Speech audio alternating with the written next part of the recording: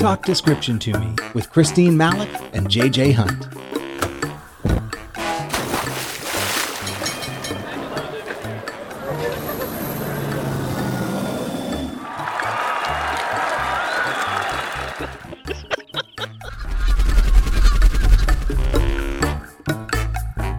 Hi, I'm Christine Malik.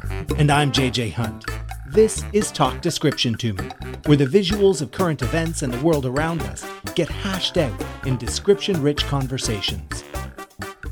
One thing I was wondering about, I've been seeing the phrase a lot, take a knee, and I'm not clear what that actually means. Can you flesh that out? I wonder if you could give the visuals on what Justin Trudeau's hair is looking like these days. You can show my age a little bit there. As a blind person, I get left with questions sometimes. A lot of signs that say defund the police or defund white supremacy. And he's a balding gent with white hair at the sides of his head. What the cherry blossoms look like. It did look like a frat house front lawn. If you want a quick snapshot image of what a police officer looks like in the context of these protests, think SWAT team. So much of the news coverage is focused on images. Folks sitting in these white chalk circles on the lawn, they look like they're pieces on a board game or something. Is there a cultural context for that gesture? It sounds very unfamiliar. The images that were shown in the paper that were infuriating to people across the country. Absolute objectivity is something that describers aim for, but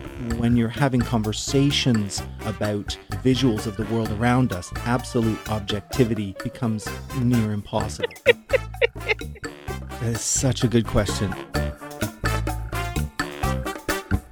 Talk Description to Me with Christine Malik and JJ Hunt.